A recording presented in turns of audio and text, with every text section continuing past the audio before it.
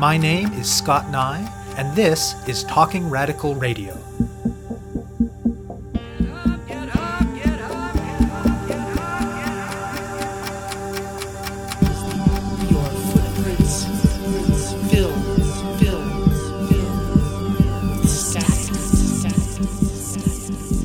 Hello and welcome to Talking Radical Radio, where we bring you grassroots voices from across Canada. We give you the chance to hear many different people who are facing many different struggles, talk about what they're doing, how they're doing it, and why they're doing it, in the belief that such listening is a crucial step in strengthening all of our efforts to change the world. On this week's show, I'll be speaking with Kel Gerlings and Neil Vokey. It's true in lots of places. Housing is getting more and more expensive, and finding a place that is decent and affordable and where the landlord isn't awful is getting harder and harder. Yet as true as this is in communities from coast to coast, nowhere are tenants facing a tighter squeeze than in the cities of Toronto and, of particular relevance to this episode, Vancouver. Last spring, a broad cross-section of activists and organizers in Vancouver started talking about what they could do about this. They wanted to find ways to bridge the gap between the amazing organizing by low-income people happening in the city's downtown east side with grassroots efforts in the rest of the city. They wanted to find ways to help tenants fight back in their day-to-day struggles around repairs, discrimination, bedbugs, rent increases, evictions, and so on. And they wanted to find a way to build political power among tenants across Vancouver, political power that was strong enough that the city administration and the provincial government would have to stop ignoring them and begin taking action in the form of immediate reforms to make conditions more livable for tenants and in the form of long-term investments in social housing that would start to get at the roots of the housing crisis. After many conversations among those who first came together, and with people involved in similar organizing in other cities across the continent, they decided that the best organizational model for their city would be a tenants' union. Kel Gerlings is an organizer with an anti-poverty group called Raise the Rates and is a member of the steering committee of the Vancouver Tenants Union, and Neil Vokey is an independent filmmaker and one of the founding members of the group. Today's guests are very clear that they see the roots of the housing crisis in a number of different places. They see them in the forced dislocation of Indigenous peoples from their homelands in what is now called British Columbia and across Turtle Island. They see them in the commodification of land and housing that puts profits before people. And they see them in the histories of gentrification and displacement of poor, working class, and racialized communities in Vancouver and in cities across the continent. Even though they see the Vancouver Tenants Union's work as being very much in its early stages, and clearly identify that they're still learning a great deal even as they do that work, the union has already accomplished a lot. They've already been part of a couple of major collective fights by tenants at the level of specific buildings. They've already been very involved in working with individual tenants, both through various kinds of tenant education work to help people know what their rights are and how to get their rights enforced, and also through working with individuals facing eviction or other sorts of conflicts with landlords. And in fact, they've established a high enough profile in the community that they regularly receive phone calls and emails from tenants looking for support, and between last May and the end of 2017, they have signed up over 800 members. As well, they have been very carefully guiding the group through a process to figure out those kinds of boring but vital details that are necessary to establish the union as a formal organization. In November, they had a founding AGM at which they passed a constitution and bylaws that had been developed collectively over the course of the previous 6 months, and they also hosted workshops by tenant organizers from across North America to build capacity and skills in the group. What exactly the organization will look like on the ground in another year will depend on what the members want moving forward. But Kel and Neil are clear that their vision includes building the group's capacity to engage in more bread-and-butter fights at the level of individual buildings, mobilizing the membership to put pressure on City Hall and on the provincial legislature to enact reforms, and ultimately laying the groundwork for the more audacious kinds of direct action interventions that have been so powerful for tenants in other jurisdictions in recent years, whether that's the major rent strike won by tenants in the Parkdale neighborhood in Toronto in 2017, or the use of direct action to block evictions in various cities in the United States. I speak with Kel and Neil about the harsh realities faced by tenants in Vancouver and about what the Vancouver Tenants Union is doing to try and fight back. My name is Kel Gerlings, and I'm a community organizer with a group called Raise the Rates. We push the government to raise welfare rates in BC and start to think about ending poverty and change the public conversations that people have around welfare, things like that. So I'm a community organizer, like a workshop facilitator. And then with the Vancouver Tenants Union, I'm part of the steering committee and have been part of the steering committee since we launched back in April. My name is Neil Vokey. I'm an independent filmmaker, and I have lived in the city of Vancouver on unceded Musqueam, Squamish, and Tsleil-Waututh territory for about 8 years. I grew up on Vancouver Island in Comox territory, and I happened to go to the first tentative meeting of the Tenants Union, so ended up being one of the founding members. The Vancouver Tenants Union, we came together in March of this year as a group of folks who were renting or part of co-ops and living in this city, and activists or journalists or organizers in some regard, knowing that the housing crisis in Vancouver is absolutely out of control and something needs to be done to bridge the gap between low-income organizing and organizing in the downtown east side with the rest of the city, so that we can have a large force of renters that can put pressure on the city and the province and who knows, maybe the federal government eventually, to get a handle on the housing crisis that's happening here. We launched in the end of April under 4 demands. We kind of just came together over the course of 8 Saturdays. Our demands were real rent control. So that's rent control tied to the unit and not to the tenant. So if you move out, the price doesn't immediately go up. Evictions protections. Our Residential Tenancy Act in BC is incredibly weighted towards the landlord, and a lot of folks don't even know their rights at all in terms of evictions, and we want to push for maybe mandatory hearings, things like that. We're also promoting building more social housing. The numbers that we have are about 10,000 units of social housing a year until the deficit is filled, and that's at truly affordable cost, so like actually affordable and not the City of Vancouver's definition.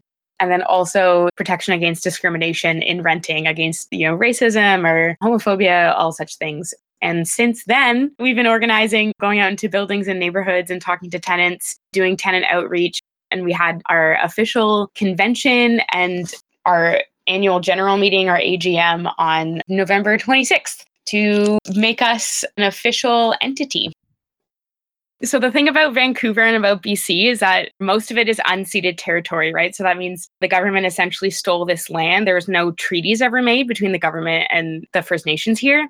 So I think that is probably at the base of it. It's sort of similar across this whole continent. A lot of people haven't respected the treaties that have been made and things like that. So I think that's probably the baseline of how the housing situation got to what it is now in this city. The forced displacement that happened and the lack of recognizing that there have been people here for centuries and they're still here. Colonization and that displacement has led us to where we are today. A lot of racist policies, and this isn't news necessarily for around the country as well, but a lot of racist policies in the creating of the city have really sort of shaped what it looks like and shaped the flow of displacement. Things like our Chinatown being seen as a bit of a ghetto when it was created, and Hogan's Alley, which was a historically Black neighborhood and then was torn apart for a viaduct. And all this whole time, there's a lot of racism happening, a lot of shoving people out. What's, I think, happened in the last 30 or 40 years is the BC government has been operating under a policy of austerity. So it's kind of like cuts to everything. The city of Vancouver especially has just sort of let development happen. The party who's in power now, Vision Vancouver, has a lot of documented history of being kind of like in bed with developers and having a lot of developer money. There have been really weak enforcements on like regulations and a general classist division, I think, in the city of people who are low income and the very rich. There's not many people in the in-between, and there's a lot of poor bashing that goes on because of it. Things are exaggerated in Vancouver compared to maybe other cities in Canada, Toronto being another one of them. But like from what I've been learning is the intense commodification of housing is intensifying these struggles, and it's happening in especially urban areas around the world. So it's in some ways a global struggle. Tell me about the process of founding the Vancouver Tenants Union. I'd say the years of neglect from the city and a very strong core of organizing in the downtown east side sort of sparked that, because a lot of people were noticing the neglect. And then a lot of the organizers were like, this needs to be bigger. So in March and April, the conversations we had were with many different people from unions, from all different neighborhoods. We probably had maybe 40 people at the first meeting, and we had a conversation around what can a bold political movement look like? Like, what could that organizing look like to push forward tenants' demands? What does tenant organizing look like? We called ourselves the Tenants Union, but before that we were like, are we the Tenant Workers United? Because most workers are tenants. Around 50% of the people who live in Vancouver are tenants. So we're a big force. And if we could get everybody coming together to know their rights, support each other, and empower each other, then maybe we can see some serious change there. In the first few months, most importantly, we had really incredible conversations with groups in the States who are doing similar organizing. So we're not just reinventing the wheel. That came out of many collaborative conversations. A group called Right to the City and Homes for All. We got in on a really interesting Skype call with them, learned a lot about how they organize, which is essentially you go out, you door knock, you meet your neighbors, you hear what's going on. There's an issue in the building if a lot of people are under threat of rent eviction. So that's tenants who are being evicted so the landlords can renovate their room and jack the prices. There are a lot of loopholes like that in the RTA and the Residential Tenancy Act that allow landlords to do things like that. But it was essentially deciding that we wanted to have a strong set of core values that we can come back to that are also moving us towards a bigger conversation around decommodifying land and decolonizing land and things like that. But it all starts and it is all based in talking to tenants and organizing with tenants. So many of the ways that people in precarious housing situations are exploited or find themselves in situations where their rights are being infringed upon is all based out of this context of isolation and maybe not knowing your neighbors or knowing what's going on around you. And so that's something that gets exploited. So yeah, just getting to know your neighbors, getting to talk to other tenants, seeing the common issues, the common threads. There's so much power even just in that. So forming this kind of like union structure and this power in numbers kind of idea and acting in solidarity, acting as a unified voice, I think that was kind of the overall concept. Yeah, so we decided, I think, the best way to get the word out and the best way to start as a group of 20 people or so was to host a launch event. And so when we hosted our launch event, I think we had over 200 people there, which was just a matter of organizing for about 4 weeks or so. And then after that, we really saw a lot of interest coming in. Pretty much from May till now, our membership's grown to just about 800 people from, on the one hand, we do have a team, we call them our outreach and advocacy team, who go out and identify problem buildings. But it was also once we got the word out that tenants were coming together, tenant power was building, a lot of people found us and they said, this is happening in my building. What can I do? We routinely get emails now that are still, this is what's going on. Do you have any advice? What can I do? None of us are paid and we're all sort of volunteer advocates and nobody's an official legal beagle or whatever. Probably one of the biggest groups of people that joined us, and they've been in the media a bunch, is from a building in the Mount Pleasant neighborhood, which has become increasingly more seen as like a trendy neighborhood and now is just a bunch of condos coming in, the story of the entire city. But the Belvedere people, which is the name of their building, were really crucial in helping us win the first few battles and understanding what organizing looks like. And we're really out there to help people find their own neighbors, I guess. I haven't been part of the outreach and advocacy team so much. My role has been more on kind of like the back end and organizing volunteers and talking to people on days like our car-free days. I guess Neil can talk a little bit more to that. But yeah, it was a combination of everybody talking to like our friends and our networks and putting the word out there in that way. And then also just getting media attention to put our name out there and have just the flood of support coming in because people are realizing how desperate it is.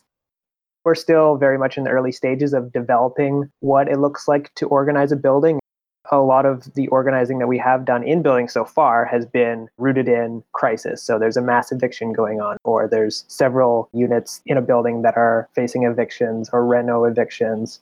The Belvedere was definitely a special case because so many of the tenants were longtime tenants and knew each other and had a community within the building. So it kind of created this ideal trial of what an organized building can look like. And so many of the residents of the Belvedere are like our most active members and are really showing us what an ideal organized building can look like, and then also like working in getting into other buildings.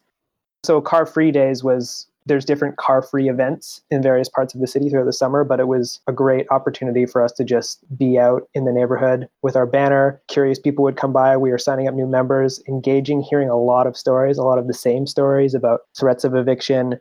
One of the most major challenges in Vancouver right now is something called reno evictions. And it's cases where landlords want to evict tenants so that they can renovate the unit and then rent out the unit for a higher price. And it's displacing a huge amount of people. That's where policies like real rent control would be so helpful. Walk listeners through the process of what happens when a tenant calls up the Vancouver Tenants Union and says, I'm a tenant, I am having such and such a problem with my landlord, what should I do? It is really a case-by-case basis. Some of the crucial anchor members of the tenants union right now are law students who are acting as legal advocates. So in some cases, it's an individualized case, and we try and work with them through the residential tenancy branch to oppose an eviction or oppose some kind of issue that's going on with the landlord. Other cases which have been slower developing, and I would say there's at least 2 or 3 ongoing right now where we're experimenting with organizing buildings and what that looks like. It's mass evictions, or it's the threat of mass evictions that are being challenged. And again, our law student members who are sort of our legal advocates spearhead that, working in conjunction with the whole outreach and advocacy team, basically going into a building, talking to the tenants there, forming a strategy as a group. And that, again, just adds weight, and it adds to the likelihood that legal battles can be won, because even just sharing knowledge or sharing experience, if a landlord is exploiting several tenants in similar ways, then if all of those tenants share that story at their case hearing, then the arbitrator would see that there's a pattern of this kind of abusive behavior, for example. I think talk to your neighbors is probably our first answer in case if it is a situation that's wider, they're noticing, slips coming in the doors or things like that, learning what repairs haven't been done, or like bed bugs, and landlords not acting on that. And so we have this really incredible resource called, I think the title is the Evictions Self-Defense Handbook. That's got in it the step-by-step process of how to protect yourself or how to follow procedure when you are given notice. Usually that's the material that goes fastest when we're ever having any kind of tabling event or things like that, so that folks know to document every single interaction they have with their landlord, to call. There are a few resources in the city, there are a few actual advocates who are paid to take your case to the Residential Tenancy Board, the RTB. So we have a few numbers for folks there. A lot of times it's people just not understanding what their rights even are. So do I have to pay this rent increase? Do I have to pay this thing? So there's the Tenant Resource Advisory something track, TRAC, in Vancouver that has a whole bunch of information on what your rights are as a tenant and things like that. So those are probably the most resources that we sort of hand out or refer people to, unless somebody is willing to take on their building and to talk to their neighbors and come together, compile that evidence, and then bring it forward. The more people know, one, how little their rights are, but two, what their rights are in general, then the easier it is to help people to fight back. It's been kind of an ongoing developing conversation because we are all just learning, and it's the two-way street. Also, what can you do for the tenants union? If you want to join us, we need active membership. If something's going on in your building, it's not like a social service, or it's not a superhero kind of story where we swoop in and do all these things for you. We need to work together. And if something's happening to you or in your building, we want to work together. But every case is so unique. It requires time and energy and dedication, and also organizing, your neighbors. What's the structure of the Vancouver Tenants Union like? We're just only now starting to formalize our structure, and these working groups are really just starting to build momentum in terms of not only generating educational material, but also coming up with strategies and ways of being established and what that looks like long term. We haven't even been around 1 year yet, so it's going to be interesting to see, if we have a membership structure where dues are paid annually, who's going to continue to sign on to be a member next year. How will that fluctuate in such a way that maybe reflects organized pockets of buildings rather than just individual tenants scattered throughout the city, and some not even in the city of Vancouver, but in other parts of the Lower Mainland here? The whole power of tenant organizing and everything we've heard from different groups is in the power of bringing people together to understand what their rights are. So while we will have our working groups that are going to be working on different projects, and we want our biggest working group to be the outreach and advocacy team so that more people are having these conversations and educating each other and things like that. but we're very flexible in terms of structure currently and how it could look if there were like neighborhood associations or locals, if you will, per neighborhood. And just wanting it to be the people who are on the ground doing the work who get to choose the direction that this goes in. I will say we wrote a really good looking constitution and some really interesting bylaws that help us to stay accountable to ourselves and to our membership. And it's with hope that people who join the tenants union will read the constitution and will want to fight for what we're fighting for. I think also because we are fairly unformed and under/unfunded right now, we aren't beholden to any funders or to, writing reports for grants and things like that, which I'm sure will probably come down the line. But for now, I think that allows us to feel pretty free politically. So far we have 800 members. If even half of those people showed up to City Hall one day to protest something or to, if there's mass evictions happening, like pack the sidewalk outside a building, stand with each other. I think that cross neighborhood and cross class solidarity is really important and really, I think, what we want to go for. Everybody, of course, is welcome to join the tenants union as long as you can agree with our values and as long as you agree and understand that fighting for the most marginalized and people at most risk is really important. And talk more about the founding AGM and the Constitution and the bylaws and all of that. A lot of the work around the Constitution and bylaws was done prior to the convention itself. That was where it was ratified, but we, for almost 6 months prior, were attempting to engage members who are attending meetings to work with us in developing that structure. It ended up being not a huge working group, but there was a lot of feedback. Our Constitution, we based it loosely off of the Homes for All group in the States, Right to the City. They have a pledge that you can sign on to. Very American, but the pledge is really great. It's a really powerfully and punchily written document that lays out their values and says, you, when you're joining, you agree to this. And so we put that sort of writing into the Constitution. So our values and what we want people to stand for, we want people to think about decommodifying land and moving away from the idea of private property ownership and housing as a commodity instead of as a human right. Decolonizing land. So recognizing that when you're on stolen land and when you're on occupied land, all the work that you do needs to be working towards Indigenous sovereignty and Indigenous land rights and title being recognized and honored. Ending land speculation and speculative markets and things like that. Our values are also to work in solidarity with other movements and with other cities and tenants in other cities and help them start their own groups if they want to, recognizing, of course, that all of our movements and all of our cities are very much connected and facing similar struggles. But yeah, empowering other people, empowering each other as tenants, standing up against discrimination, thinking about alternatives to home ownership and private property, essentially. Yeah, for sure. I think the decolonization and decommodification of land are definitely exciting components for me as well, because just think about how North American society is just founded on private property rights and land ownership and how that's entirely defined our entire society. So challenging that is, I think, a pretty big deal. Getting back to the convention itself, the annual general meeting where we ratified these constitution and bylaws was one component, but it was also very much a community event. We had money where we were able to bring tenant organizers from all across Turtle Island, basically Los Angeles, Toronto, the Scarborough area, and basically just share knowledge. And we had at least 9 or 10 workshops. That's right, going simultaneously. And we had a community lunch. We were even signing up new members on the day. It was open to all and just a place for tenants to share knowledge and come together and learn.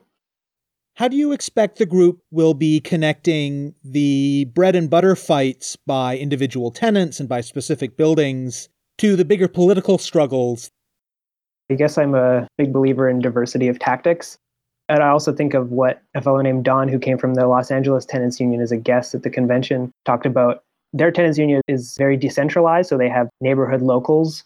And because all of those individual locals are organizing independently around issues in their neighborhood simultaneously, for them, it gives the impression to the powers that be that their tenants union is everywhere. And I think that's something that's very inspiring to me and maybe all of us is that if we're critiquing policy or coming up with policy alternatives, that's great. But we're also organizing tenants in buildings. We're also fighting individual legal battles for individual tenants. Or we're also working in conjunction and solidarity with other movements that are working to decolonize or working to raise welfare and disability rates or raise wages. All of these struggles are interconnected, and I think that's why I see so much potential for the tenants union. I think it is because of the work that you do on the, we'll call it the individual level. So like on a case-by-case basis or things like that, it's from that work and seeing where the need is and seeing where the difficulty is that allows us to inform our decisions that we'll choose when we show up to City Hall or things like that. It'll inform the politic that we have and the way that we enact that. So one of the things that comes to my mind when I think about tenant struggles, as someone who lives in Ontario, is the victory by tenants in the Parkdale neighborhood in Toronto this past year with a rent strike. Does the Vancouver Tenants Union have any plans to be building towards more direct action kinds of approaches like rent strikes and blockades and things like that? Totally. As soon as we heard about the Parkdale rent strike, everyone was like, when can we rent strike in Vancouver? Let's do it now. I think we would love to be involved in direct action as much as possible. It just depends on what members are willing and interested and able to take on. And so that involves us having to build trust and like prove ourselves a little bit. But yeah, direct action is what will like save buildings. There's a lot of groundwork that still needs to be laid in building those communities and building trust and building solidarity. One thing I learned is just about how tenants involved in the Parkdale rent strike had been working together and building community and building trust for years. And that largely laid that groundwork for people to say, yes, let's do this together. You know, there's a lot of risk when it's people's homes. So, you know, it's very, very heavy things to consider, but I think we could work towards it for sure. You have been listening to my interview with Kel Gerlings and Neil Vokey of the Vancouver Tenants Union. To learn more about their work, go to vancouvertenantsunion.ca. That's vancouvertenantsunion.ca. To find out more about Talking Radical Radio, the guests, the theme music, and the ways that you can listen, or to suggest topics for future shows, go to talkingradical.ca and click on the link for the radio show. On the site, you can sign up for email updates or follow us on Facebook or Twitter. I'm your host, Scott Nye, a writer and media producer based in Hamilton, Ontario, and the author of 2 books of Canadian history told through the stories of activists, Gender and Sexuality, and Resisting the State, both from Fernwood Publishing. Thank you very much for listening, and I hope you tune in again next week.